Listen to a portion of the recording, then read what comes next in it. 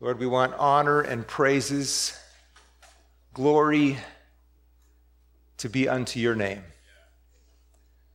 Lord, with all we might have been overwhelmed with this week, we pray that we might be overwhelmed with you, because there is so much more in you to overwhelm us than is in our lives.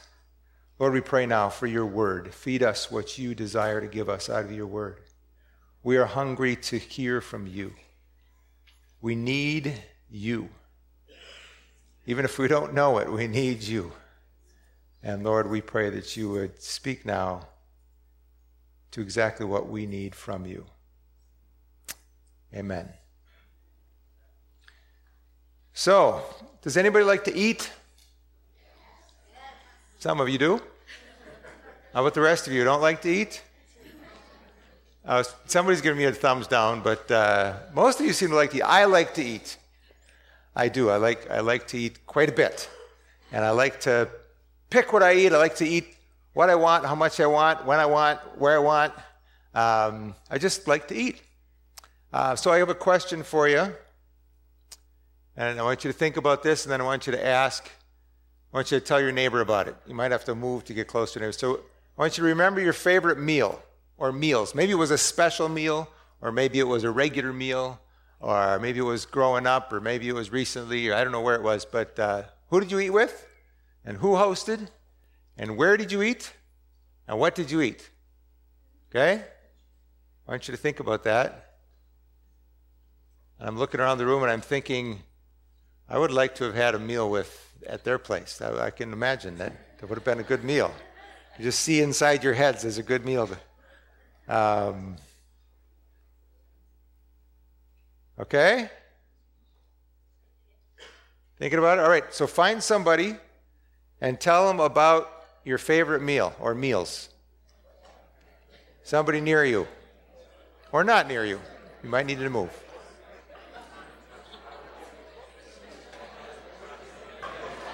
Okay, let me hear about somebody's meal. Yeah.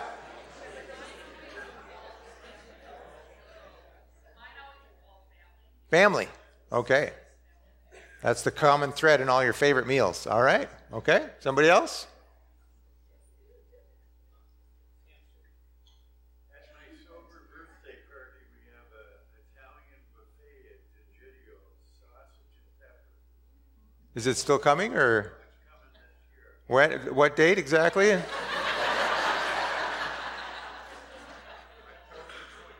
Okay. Check in with him later about that. Behind you is somebody. I think somebody had a hand. Yeah. Family. It's common. Okay. Yep. I have a picture from All Nations Family of Churches potluck meeting in the lobby with all the flags, all different kinds of food and Yeah, all the different kinds of food and all the countries and all the family and all that our family, yeah. I was just looking around here thinking, I bet Faith makes some good food. And I bet we could have some jollof rice with Bodé. And I was thinking, I've eaten at Pastor Jim's quite a few times. It's Annette's, I should say. Sometimes I go for lunch and he throws something on a piece of bread. But anyway, I've eaten a lot of your places have been fun, yeah.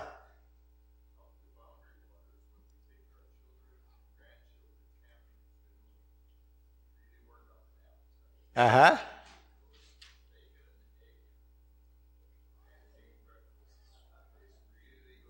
Uh-huh. So you didn't catch any fish? Yeah, good, yeah. We're trying to call other people out now, okay. Yep. Your family. Okay. All right, so we had a variety of things and also a common theme of family that about half people mentioned. So that's good. So we like to eat. I like to eat. And I like to eat what I want to eat. So then I was trying to figure out, so we're trying to get through Deuteronomy, right? So we have to do a whole bunch of chapters, chapter 12 to 60, and I'm trying to figure out what these chapters have in common. One word that's in there a whole bunch of times is eat. So I figured, okay, we'll talk about eat. We'll talk about eating. Here's the thing, in our society, we're just trying to eat and be free. So how did we end up so fat and hungry? We got blood pressure on the rise, cholesterol, cancer, all because they say we're eating bad. And then we got 40 million people in America who are food insecure. Food insecurity for 40 million people. And if we're talking about the church around the world, it's even worse in the sense that, hunger has gone down significantly in the world, but it's still, so in Tanzania, it used to be a lot higher. It's only now a third of kids who are stunted because they're malnourished. They don't get enough to eat or the right kinds of food to eat. And this year there was no rain. So what does it mean when some of my family is hungry? How did we get so in debt? That's another question. And it's not just food that got us there, I know. But how do we get so lonely and so sad and so anxious? We know there's a rise of depression, anxiety, even clinically. Yeah, although I don't know exactly the reason, but a lot of debate about why that is. A lot of talk about loneliness. So how did we get from there to there? And you all going, so what's the connection here? But don't you think we have this ideal of family meals or whatever, and then the reality is not so much. So that's part of what I'm trying to figure out. Where's the connection here between and this remote book of Deuteronomy and the situation we're in now? And so let's back up a little bit to where we are in Deuteronomy. We talked about grace, listen, love, and live. We talked about how it said, listen, hear, O Israel, the Lord your God is one God. He is the one who rescued us from slavery, freed us, so we're free. And we also talked about how he loved us fully and faithfully, so we should love him fully and faithfully with all of our heart and soul and strength and mind. And so this time we're going to talk about eat. Be blessed so you can eat well or just eat or eat justly. We're talking about justice, so we're going to just eat. And then be blessed. When we obey and we eat well, then there's some blessing that God promises to come with that. So we're in Deuteronomy 12 to 16, so you can get your Bible out because I didn't put it all on the slide.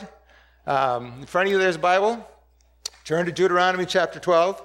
So remember that this is a speech, several speeches from Moses. Moses is about to die, so this is the speech at the graduation from Wilderness College.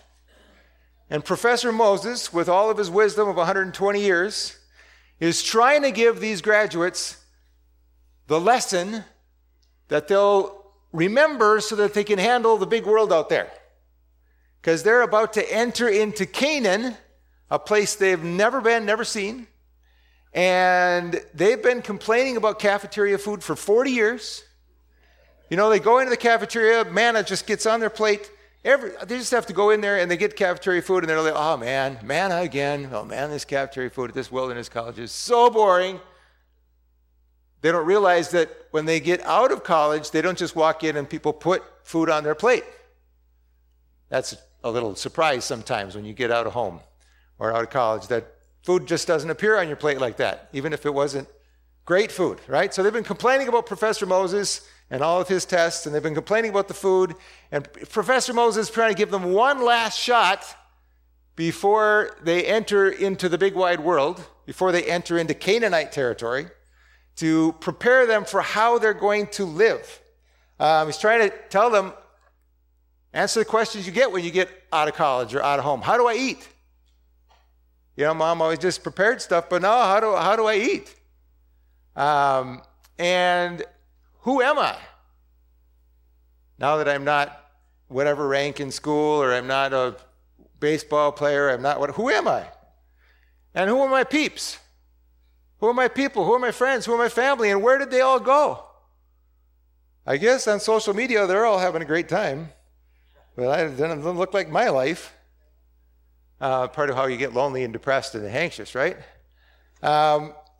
So how do we move into this new big wide world out there in Canaanite territory? And what are we going to do about it? So there's kind of been this introduction and the big picture in the first chapters of Deuteronomy. He's given the main lay of the land, and the main focus has been who is Yahweh, his grace, his love, and how do we respond with all our heart, soul, strength, and mind.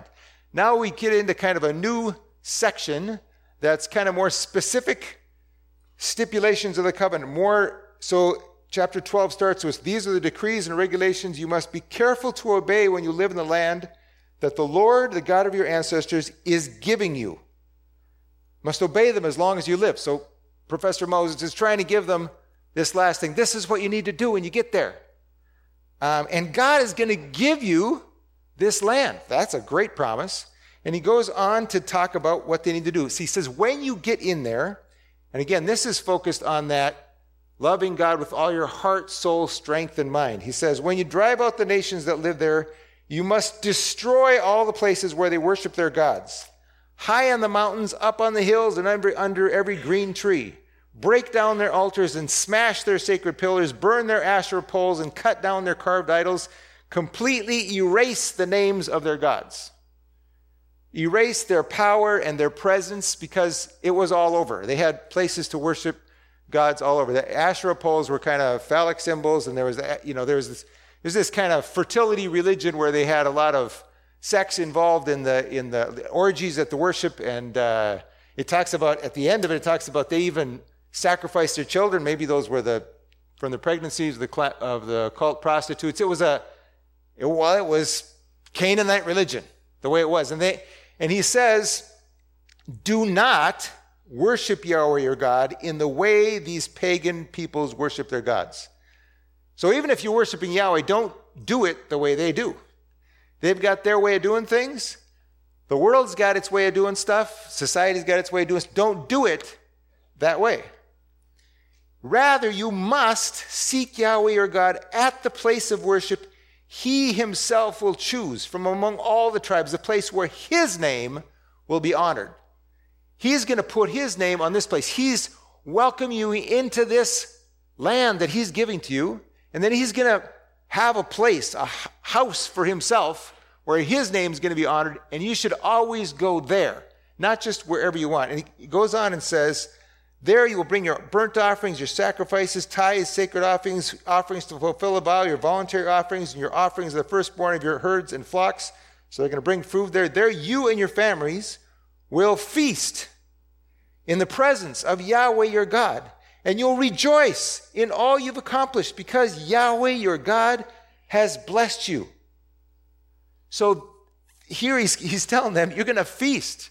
And remember at Mount Sinai, the elders got to go up to Mount Sinai, and they had a banquet in the presence of God at the foot of Mount Sinai.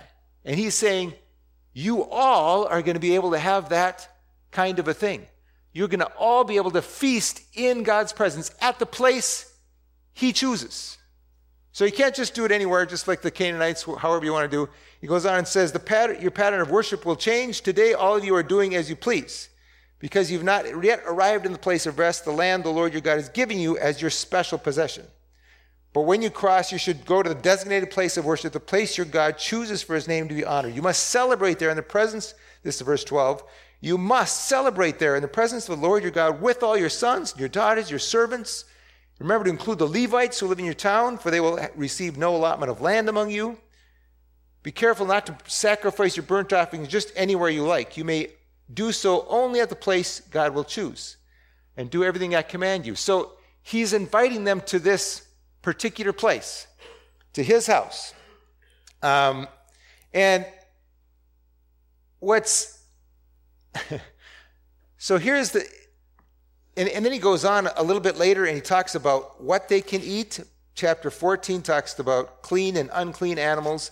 So the focus here, though, is on worshiping not like the Canaanites, not however you please.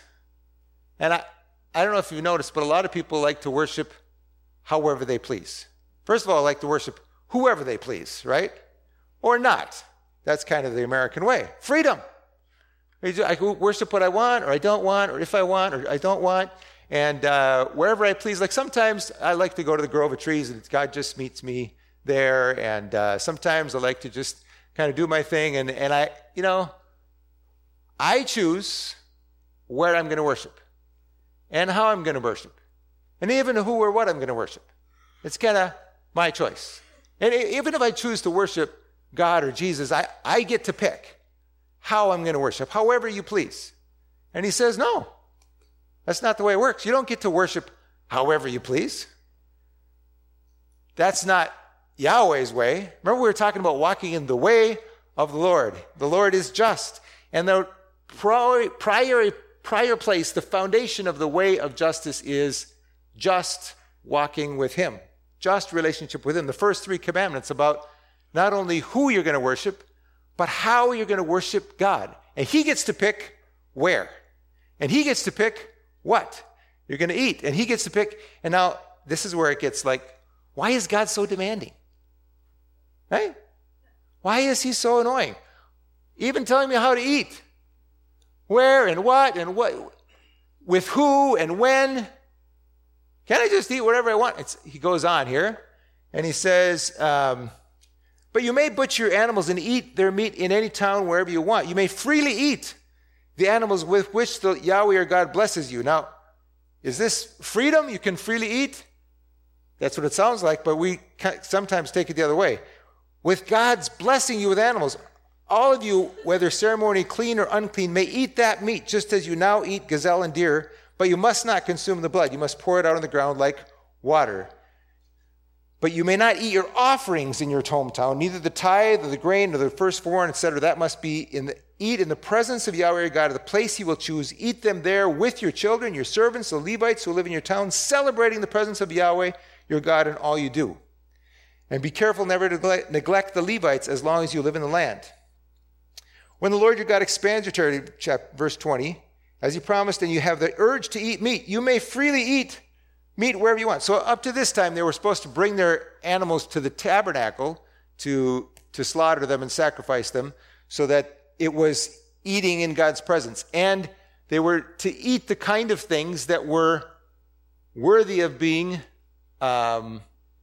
sacrificed. Now, of course, a real sacrifice was especially holy, but it had to be the same kind of animals. So it had to be clean animals. But now he's saying you're going to be out in your towns. And so, it's going to be dispersed all over. You don't necessarily have to come to the place God chooses where the tabernacle is put to slaughter. You can eat other places, but it has the same feel. Even when you eat at home, it has that feel of eating in the presence of Yahweh. And in chapter 14, he's going to go on and talk about what they can eat. But I want you to notice that the things he says they can eat are the kinds of things that would be eligible to be eaten in the sanctuary. So what he's really saying is, even at home, you're going to be able to eat with me in my presence in a sense. You're going to be part of that. And he gives a reason why that is. Chapter 14 begins with, since you are the people of the Lord your God, you have been set apart as holy to, he says, never cut yourselves or shave the hair above your foreheads in mourning for the dead. So there was a thing in Canaanite religion of relating to the ancestors and the dead. He says, you've been set apart as holy to the Lord your God, and he has chosen you from all the nations of the earth to be his own special treasure. Do you remember? Exodus 19, that's what it said. You're going to be chosen to be God's own special treasure so that you can bless the nations of the world. It goes through all the list of things they can eat and they can't eat. And it ends again with, but do not eat it for yourselves, for you are set apart as holy to Yahweh your God. So chapter 14, that begins and ends with the reason you can eat this stuff, but not other stuff, is because you are set apart. You are chosen. You are a treasured possession of Yahweh. So you get to eat this stuff that can be used in the sacrifices. And every time from when you're a baby, you're going to learn, can't eat that. Don't put that in your mouth because we're a treasured possession of the Lord our God. We can't eat that stuff. Other people might be able to do that, but not us. We are a different people. We are a holy people. We're chosen by God. He freed us from slavery. That's why we get to eat sacrificial animals, but not other kinds of things. We can't eat pigs. Sure, other people can eat pigs, but we can't because we're a chosen, special, holy people. That was drilled into you every time you ate. Oh yeah, that's right. We eat this stuff. Other people might eat other stuff, but this is what we eat because God chose us. We're treasured. We're holy. And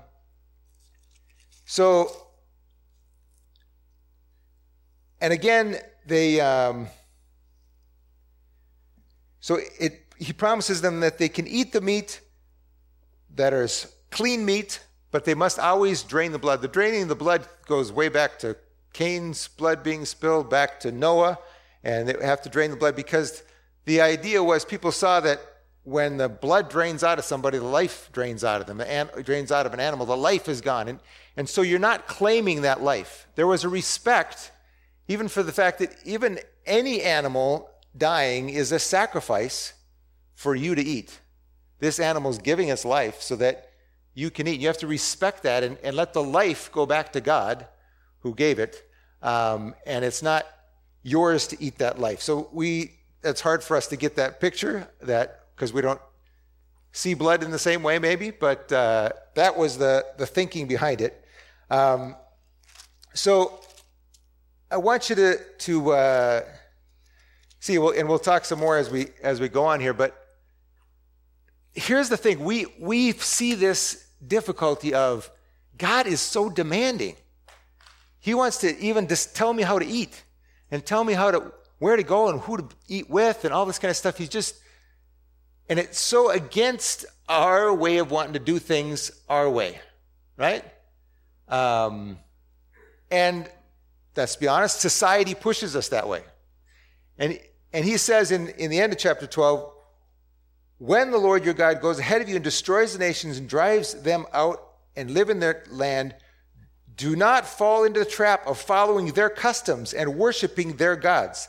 Do not inquire about their gods, saying, how do these nations worship their gods? I want to follow their example. You must not worship Yahweh your God the way the other nations worship their gods, for they perform for their gods every detestable act that the Yahweh hates. They even burn their sons and daughters as sacrifices to their gods. So be careful to obey all the commands I give you. You must not add anything to them or subtract anything from them. So again, this end of chapter 12 is echoing the beginning of chapter 12 and saying you cannot do it the Canaanite way. Now, our society also has its ways. And it's very easy for us to get, and the number one rule of our society is do what you want. Pick what you want. You're free. You're an American. Who says you can't do what you want? And he's saying, don't do what you want. You can't worship any way you please. And don't do what the Canaanites do. And don't ask them how you do things. When you get out of Wilderness College and you go into the big bad world, they're going to tell you, well, here's what you got to do. You have to obey MasterCard. And you have to be enslaved to MasterCard. And then there's landlord, who you have to obey as well. And then there's also that boss.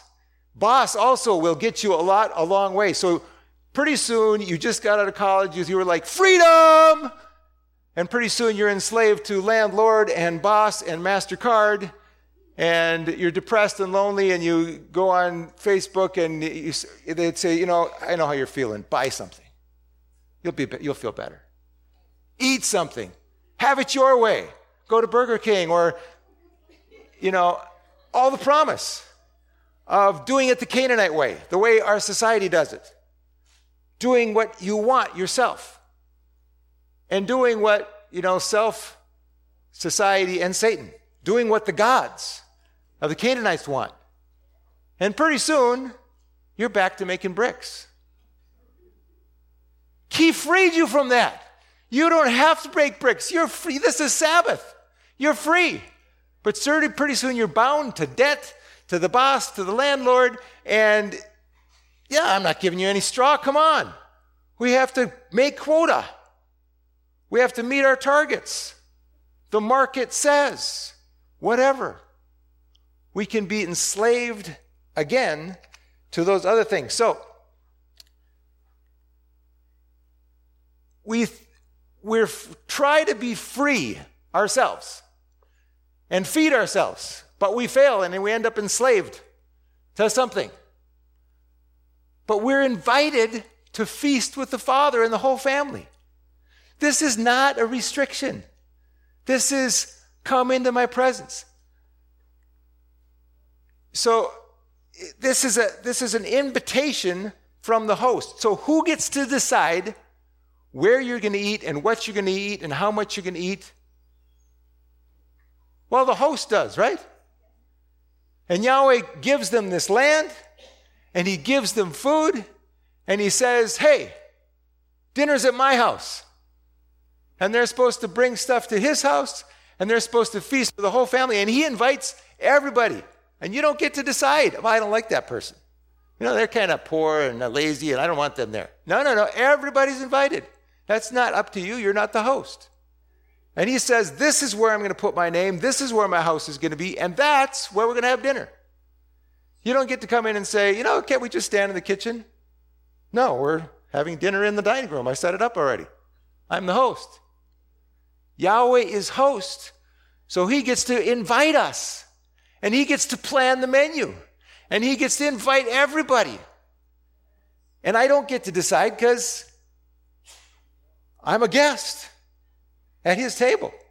But what a privilege to be a guest at Yahweh's table, to be a guest at the table of Jesus is a privilege. Even if it means that I have to give up my way and my choices and what I want to eat and when I want to eat and how I want to eat. So, when I was, my favorite meals would also be with family. With our kids around the table for dinner. Growing up, 5:30, dinner was on the table. Hot and ready, and you better be in your seat. Or be very close to in your seat. And Dad even figured out that he better be home. And it was, meat, potatoes, vegetable, salad, and dessert. And milk or water, whatever you wanted. So that was, and I love that. Right? But I didn't get to decide when I was going to eat or say, nah, I'd rather have Cheerios. Can I have some tuna? No, this was what was there. And I had to eat it. I remember sitting with a bowl of chili for a long time one time. It was pretty cold, pretty nasty, but I had to finish what was on your plate. And it was good food. I miss it.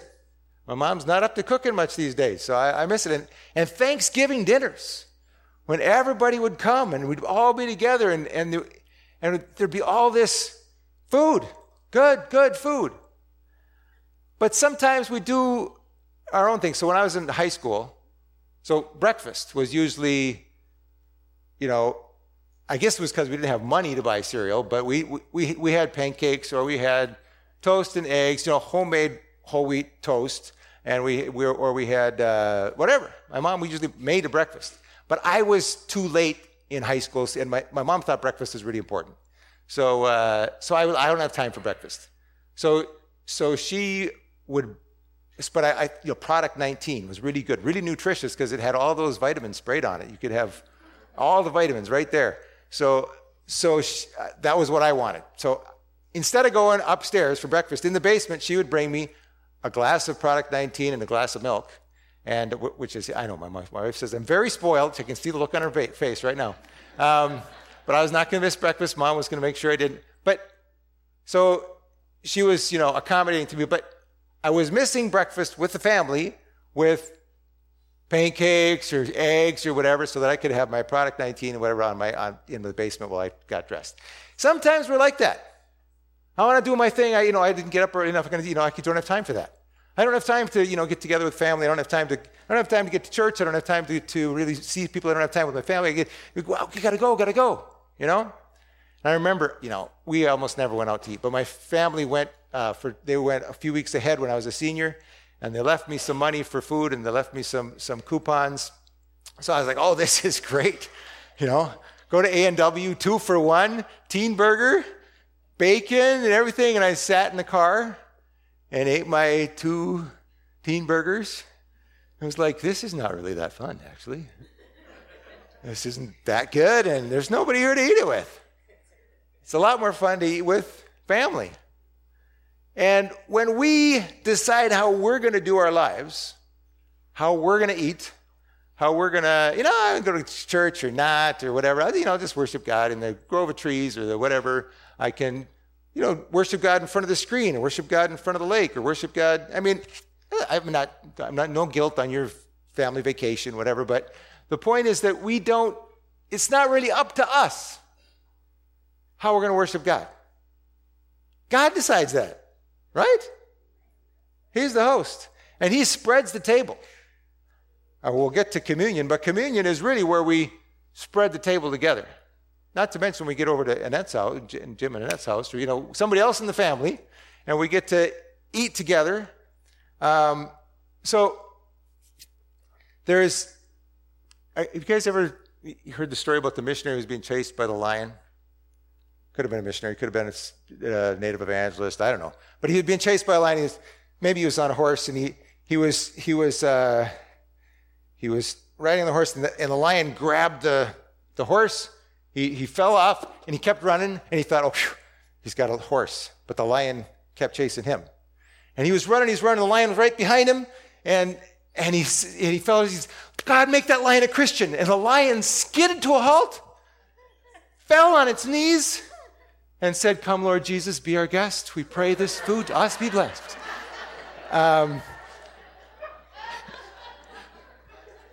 So the lion was blessed and prepared.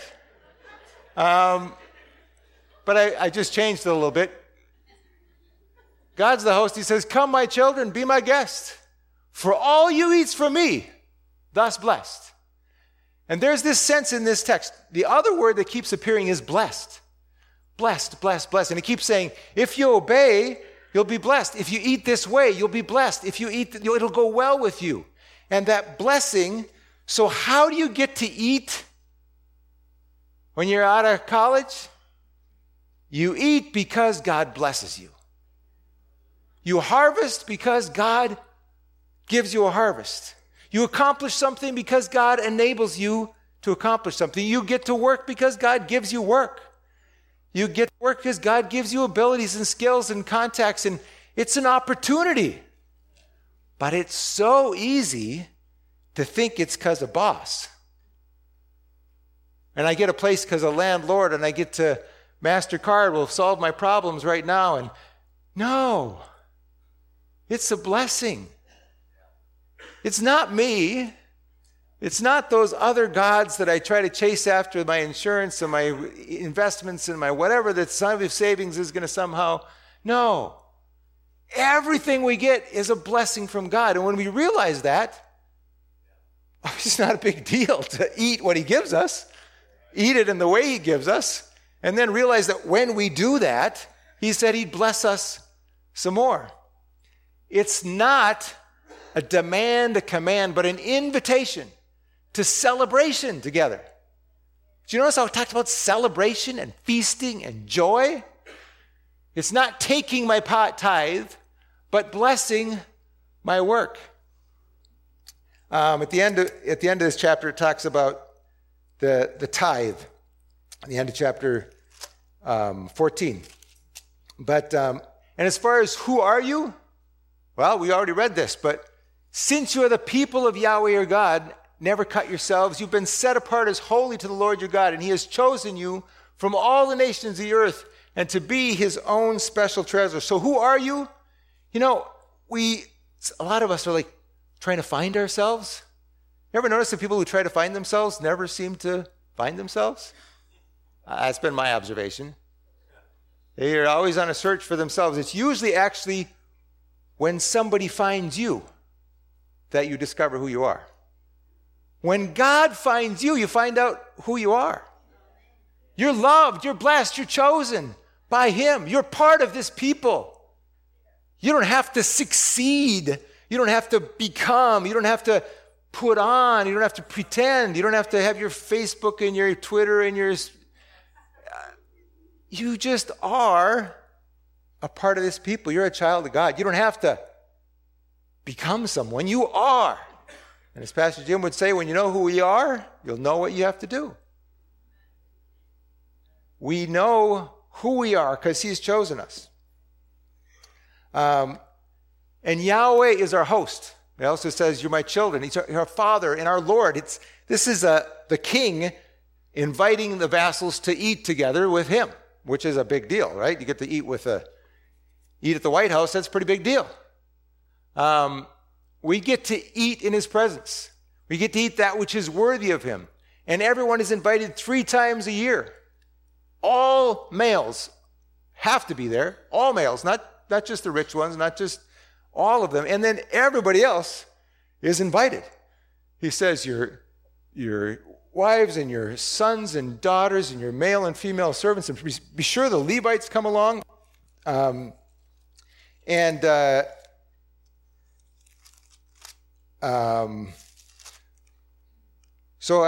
I'm going to get to that in a minute, but I've skipped over chapter 13. I want to say a little bit about chapter 13 because it's look at chapter 13. And this is addressed to that issue. It doesn't talk so much about eating, but it's addressed to that issue of the other gods. Okay? I'll give you a scenario that made me really look at this scripture. So I was teaching about witchcraft and talking about whether witches can really cause harm and so forth. And somebody in the chapel service that I was with at the Pentecostal Bible College said, well, when they killed the witch, it seemed like the disease stopped. And so how do you answer that one? Right? Well, how can you argue with success, as we say, right? Chapter 13 says, suppose there are prophets among you, or those who dream dreams about the future, and they promise you signs or miracles, and the predicted signs or miracles occur. Well, then they're pretty good, right? That's a good scientist if you can make a hypothesis and make it happen. And if they then say, come, let us worship other gods, gods you have not known before, do not listen to them. Shut your ears. Yahweh your God is testing you to see if you truly love him with all your heart and soul. So Yahweh allowed this miracle or this sign to happen because he wants to see, are you really secure? Are you really following me? So success is not enough. Serve only Yahweh your God and fear him alone. Obey his commands, listen to his voice, and cling to him. The false prophets or visionaries who try to lead you astray must be put to death. For they encourage rebellion against Yahweh your God, who redeemed you from slavery and brought you out of the land of Egypt. Put them to death. In this way you'll purge the evil from among you. Now, it was harsh last time when we were talking about the Canaanites, right? And they were supposed to destroy the Canaanites so that they didn't get infected. Well, now this is a fellow Israelite who's a prophet even. And he does amazing things, but then he says, so we don't have to have just one God. We could have some other options for some other things, What about? No! You kill him. So Ebola is happening in eastern Congo right now. And it's hard for people to understand what Ebola is, that there's this virus. So I saw a video on BBC, and this person's loved one died, and they stuffed her in a body bag. And she's like, that's not right. So she snuck her out of the body bag and gave her a proper burial, and then she got sick, and 11 people in her family died. And she managed to survive, and now she's actually helping to care for babies who have Ebola. There's 1,500 people who've died, even though they've developed a vaccine. But the real part of the issue is that people don't really get it. A virus is invisible, right? And it's hard to understand all that. There could be all kinds of other reasons, right? That's the kind of thing going on here. This is a dangerous infection, folks. Rebellion against the king is not to be tolerated. We need to get rid of that infection, even if it means killing them. In fact, stone them. Don't touch them, just stone them. And then he goes on, it gets worse. It says, suppose someone secretly entices you, even your brother, your son, or your daughter, your beloved wife, or your closest friend, and says that let us go worship other gods, gods that neither you nor your ancestors have known. They might suggest you worship the gods of people who live nearby or come from the ends of the earth, but do not give in or listen to them. Have no pity, and do not spare or protect them. You must put them to death. Strike the first blow yourself, and then all the people must join in. Wow! Supposed to kill my wife? And my daughter and my best friend? Yes. That's pretty harsh. Getting on the Canaanites was bad enough, but now my wife? You see what the priority is? Yahweh and serving him is what it's all about. Yahweh is where life comes from. And if your wife is going to bring death into the family, you can't have that. You can't have, and it goes on and talks about a city where some people get people in the city to rebel. Now it says investigate it carefully. No, there's no just, what do you call it, a mob or a lynch mob. Just, you got to investigate it carefully. You have to make sure this is really what happened. But there is no tolerating that in this society. Now, in our society, that is like super extreme. Like one of the reasons people think how terrible you guys are. You're so monotheistic. You're so stuck on your God, saying Jesus is the only way. And Jesus himself saying you should hate your mother and father and love him more than all of that. Really? So Jesus is actually in agreement with this text.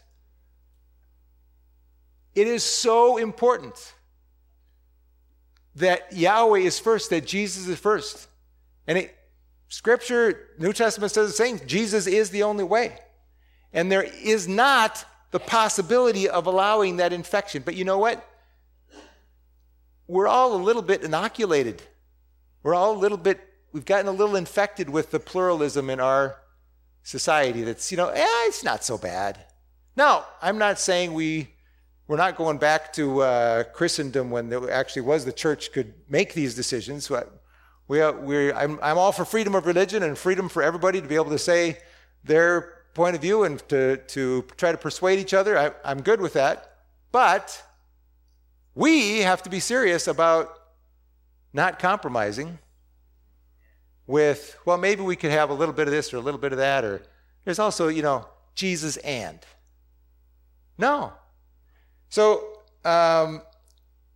who we worship is really important. So, we've been focusing on the first three commandments and loving God with our heart, soul, strength, and mind. But that justice with God flows over automatically into being like that God, that just God. And if we go on to chapter 14, the end, he talks about the tithe. You must set aside a tithe. Now, I don't have time to go in depth in this. And you all can start praying because this fall we're going to do several series on just money, just power, just sex, money, and power. That's all we're going to talk about. That should take us to Christmas. We'll have it covered. But you can start praying now because we're all already shaking our boots. So I'm not going to cover everything this says about money, but we'll get there. So it talks about the tithe. But the interesting thing here is it's talking about when you bring the tithe. So verse 22 of chapter 14, you must set aside a tithe of your crops. So God's blessed you with these crops. Take a tenth of it. Of all the crops you harvest each year, bring this tithe to the designated place of worship, the place Yahweh God chooses for his name to be honored, and eat it there in his presence. This applies to, and he says, all the things they've gotten. Doing this will teach you always to fear Yahweh your God. And when Yahweh your God blesses you with a good harvest, the place of worship he chooses for his name to be honored might be too far for you to bring the tithe. So turn it into money and then bring it and then feast there in the presence of Yahweh your God and celebrate with all your household. And do not neglect the Levites in your town, for they will receive no allotment of land with you. At the end of every third year, bring the entire tithe of that year's harvest and store it in the nearest town. Give it to the Levites who will receive no allotment of land among you, as well as to the foreigners living among you, the orphans, and the widows in your town, so they can eat and be satisfied. Then Yahweh your God will bless you in all your work. So you get it. Give 10% as a thank you, as gratitude, as tax to the king, to God who gave it to you, and then God will bless your work. And among you there will be no hungry. Because even the aliens, those, Moabites or Ammonites or Canaanites or, mixed in there somehow, even those aliens are going to be eating. Even the widows and the orphans and the ones who have nobody are going to be eating because you're inviting them to dinner. Well, no, actually Yahweh's inviting them to dinner, but he put the crops in your land, so you're inviting them along with you to dinner at Yahweh's place. And you're going to feast there. Chapter 14 talks about at the end of every 7th year, you must cancel the debts of everyone who owes you money. We'll talk someday about what the canceling means. Returning the pledge, maybe not making payments, maybe it's full cancellation of the debt. And this release from debt. So either releasing the land, you're releasing the debt. And then he goes on to say, this release from debt, however, applies only to your fellow Israelites, not to the foreigners living among you. Verse 4, there should be no poor among you. For Yahweh your God will greatly bless you in the land he's giving you as a special possession. You will receive this blessing if you are careful to obey all the commands of Yahweh your God that I'm giving you today. Yahweh your God will bless you as he promised. You will lend money to many nations, but will never need to borrow. You will rule many nations, but they will not rule over you. We never lend money to other, even as America, right? We never have Chinese buy bonds from us or anything like that. We don't owe anybody else any money, right? We haven't gotten there. We haven't gotten to where there's no poor, even among us as Christians, right? But that's the ideal. He says, if you do this, I'm going to bless you so much that there's going to be no poor among you. You're going to have these feasts and everybody's going to be fed. But a lot of us are like we sit down at Thanksgiving dinner and the serving tray is bought and we're like, oh, turkey, that's awesome. Put some turkey on, we set the plate there. I might want some later. I might want seconds. Or maybe even later. And then the mashed potatoes come. Oh, that's great stuffing. And we put all the serving plates around us because I might want seconds. I might get hungry later, right? Instead of passing it, but the turkey, I might not get any turkey. No, you pass it around. Guess what? If it gets empty, the host, Yahweh, brings it back to the kitchen. He fills it up with turkey again and puts it in front of you. That's the way this is working. He's saying, pass it around. Give some to everybody. Share it. And then Yahweh will bless you, and he'll fill up the serving plate again, and he'll have some more to share, some more to eat, some more to enjoy and celebrate together. Then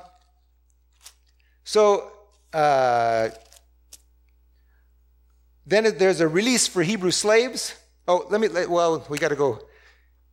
Next verse, where we were just with. Verse 6 goes into verse 7. But if there are any poor Israelites in your town, wait a second. I thought there were no poor Israelites. Now it says if there are any poor. Which one is it?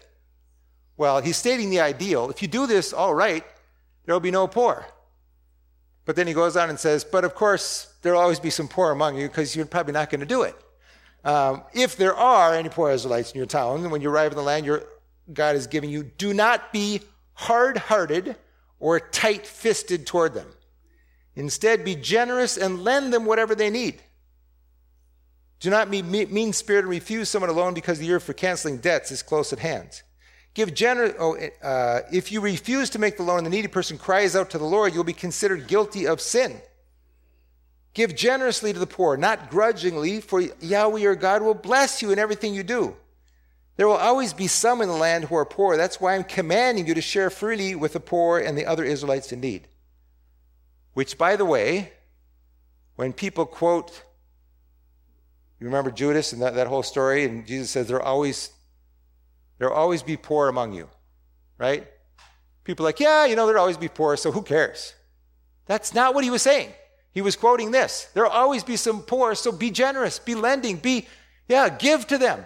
You can also put anointing oil on my feet right now, but he was not saying don't worry about it. He was saying be generous. But our tendency is to do what? Be tight-fisted. be cold-hearted. Be hard-hearted. We're like, oh yeah, well that guy, not going to make eye contact because I know, he's going to ask me for something. It talks about a bad eye as well. He's saying be soft-hearted. Be open-handed. Because when you're open-handed and you pass it around, then the host puts some more turkey in your hands. He says, I'll bless you. Don't worry about it. Pass it around. So he doesn't say loan money out so you can get high interest on it so you can build an account and you can have money for retirement. No, we're not going to go into all that. But the point of loaning is to bless somebody who needs it. And then God's going to take care of blessing you with more. But you see, when we're always trying to figure out our way, that doesn't mean we shouldn't be wise. We shouldn't save money. I'm not saying that. But we don't have control. Let's be honest. It comes down to Yahweh's blessing. And if you got a good job, it's not because you're so great. It's because he gave you one. And if you got money in the bank, it's not because you're so cool. It's because he gave you some money. And if you got debt, it's not because he doesn't care. He can help you with that.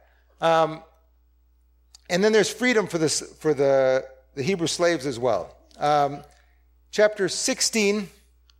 So it's talking about the Sabbath here. It says there's going to be no poor. There's going to be no hungry. There's going to be no poor. And then chapter 16 talks about these 3 feasts, and it says there's going to be no sad. Because everybody's going to a feast. Chapter 16 talks about the Passover. And eating this bread and suffering so that you, as long as you live, you will remember the days you departed from Egypt.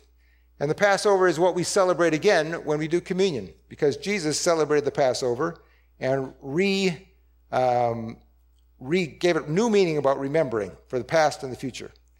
And you do it in the honor of the Lord your God. Let's go on to verse 9. Count off 7 weeks from then to the beginning of the grain at the time of harvest. Then celebrate the festival to honor Yahweh your God, bringing him a voluntary offering in proportion to the blessings you received from him. This is to celebrate before Yahweh at the designated place of worship he will choose for his name to be honored. Celebrate with your sons and your daughters, your male and female servants, the Levites with your towns, and the foreigners, orphans, and widows who live among you. Remember that you were once slaves in Egypt, so be careful to obey all these decrees. So when it comes time to harvest, when you have a Thanksgiving celebration, invite everybody, is what he's saying. Because everybody gets to celebrate. So there's going to be no sad. See, the worst thing about being poor, being marginalized person, isn't even that you don't have so much to eat. It's that you feel so marginalized, that people don't want to look you in the eye, that you don't get invited to stuff because people know you're going to ask, and then what am I going to do? And it's just like debt. You know the definition of a distant friend, right? Distant friend is a close friend who owes you money.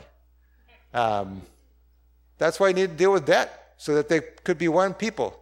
And then here, they're all going to be together. Everybody. So you invite everybody to come with you to the feast.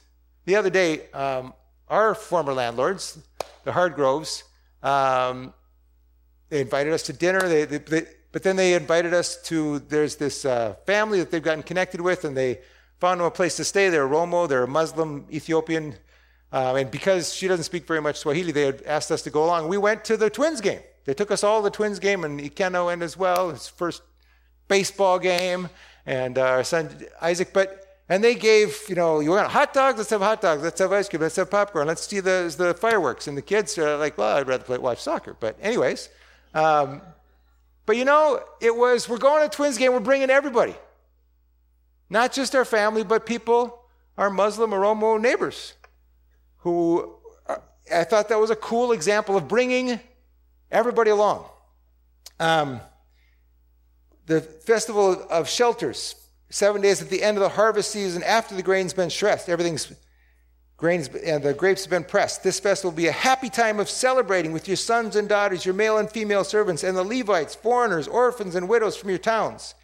For 7 days you must celebrate this festival to honor Yahweh your God at the place he chooses, for it is he who blesses you with bountiful harvest and gives you success in all your work. This festival will be a time of great joy for all. So you are commanded to be joyful with everybody because you've been blessed, because you got a harvest, because you've been fed. You get to eat this Thanksgiving meal with the Father and the whole family. And he emphasizes that it's the whole family. So is the answer to poverty or hunger or sadness interpersonal or structural? This was supposed to come up one at a time. So some people say, oh, it's interpersonal. Just get to know some people, you know. I'm not racist. I have a good friend, you know. I gave a little bit to this poor person one time, you know, that kind of interpersonal stuff. And then other people say, no, it's all about the structures. We need to change the tax system. We need to change the... If you see in here, it's both. Because if you're collecting tithes and putting them in a storehouse and keeping them every three, that's kind of a little bit of a system, right? You're changing the system so that the whole system is working for everybody. At the same time, it's interpersonal. Hey, let's all have dinner together. Let's go together, my poor neighbor and my widowed neighbor, and let's go together and feast together with Yahweh. And what a bond. But see, the thing is, it's so easy to get separated from people who are in some different socioeconomic class from you. Whether they're richer or poorer. You're like, yeah, you know, those people will just be with our people. But here, everybody, all Israelites have to go, all men, no matter how poor you are, and everybody's invited to go and eat and be blessed and have great joy. So this is not a demand. This is an invitation. Come to Thanksgiving with the family. Oh, you're always so demanding. How come we always have to have Thanksgiving? How come it's always at your place? Why can't we have corned beef and hash? No, come on. Everybody's going to be there. Why don't you come on? And come for Christmas. I was just there for Thanksgiving. Why do I have to go to Christmas? No, come on. And Easter too. We can make our celebrations a celebration of all Yahweh has blessed us with. Thanksgiving should be who are you going to thank after all? Thank God. That's what it was designed for. Christmas is about Jesus coming. Easter is about him dying and being resurrected for us, right? So how do we do this? We do it at the communion table together. We do it when we invite each other over, even if it's just for a soda. And you do it when we go to the cook's place for a grad party. We get lots of food. And everybody else's place, we went to grad parties here in the last few months. We do it all kinds of different ways, but we get a chance. And then when we sit down as a family and we pray and we say, thank you, God, for this food.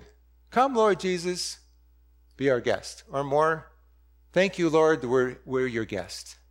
And with all this that you have blessed. Okay, what about the New Testament? In 2 minutes while the worship team comes.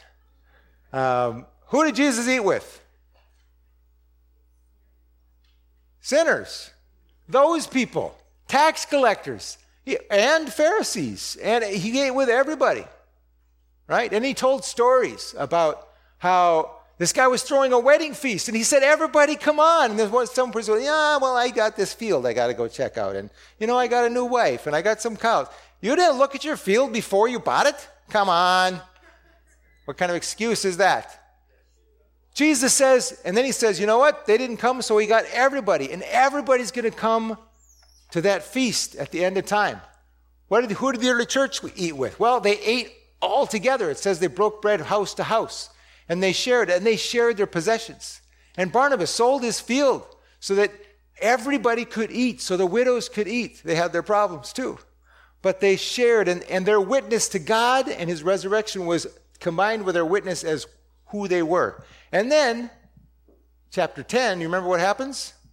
Peter has this vision, all these creepy things and ugly things and pigs and whatever that God asked him to eat. And he's like, no, I'm a good, righteous Jew. He says, don't call unclean what I've called clean. It's like, wow, this is really confusing. Go with Cornelius. He goes with Cornelius, and then he quotes what we see in the scripture, especially as we go on. Wow, I see that God is not partial. And he's poured out his Holy Spirit on Gentiles even. You people. But he gets back home, and what do they ask him? You don't ask him theological. You ate with them? Ooh, you slept at their house? Yeah, because it's all opened up. You see, the sacrificial system at the temple was broken open. The veil was torn in two, like we have right there, because of the cross. And now everybody had access. And so those food laws that made Israelites holy and distinct from other people weren't necessary anymore. Now there was still holiness, but everybody's invited to the table. Everybody's invited to the table of the Lord. Chapter 15, they figured out, what are we going to do? How are we going to do this? And they said, in Acts, they said, well, you know what? We're just going to ask them not to have, the Gentiles, not to have sexual immorality, idolatry, or eat blood, because that was even before this. But other than that, eat whatever you want, but eat it together. 1 Corinthians 11, which we quote when we come to the table. Paul was saying, your church, you got communion going on, but it's not good because you're feasting together, but the rich people eat first and the poor people come late and there's not much left. And that's not how it goes. We eat together in the presence of the Lord and everybody's full. No hungry, no poor, no sad. We have to celebrate together. And then finally, when will we all eat together?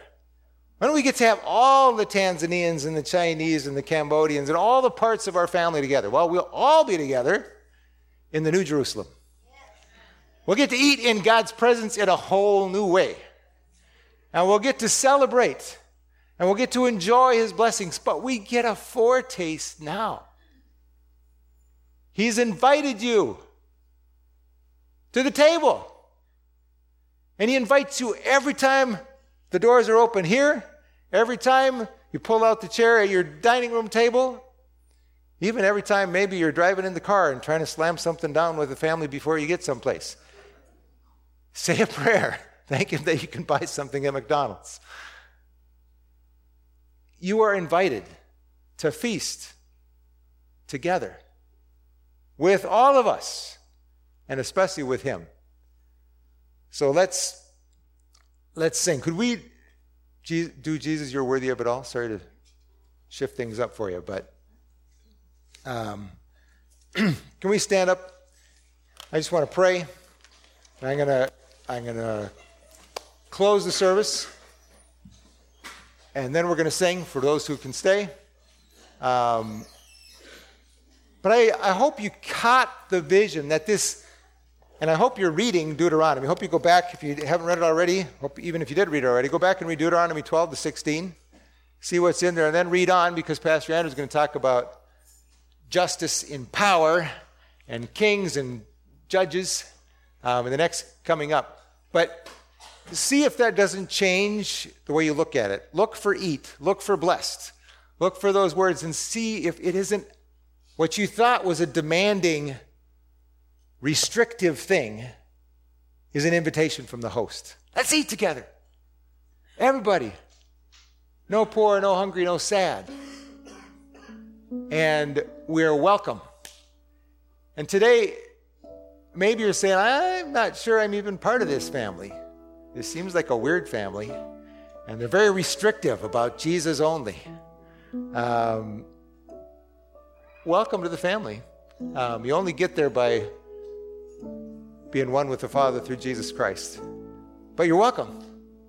Welcome to join us. And I'd be happy to have you talk to somebody else. If you have something you want to pray about, come up here. There'll be people to pray with you.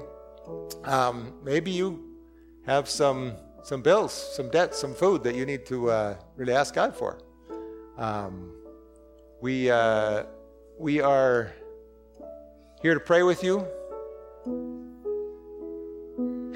And Lord, we just want to thank you.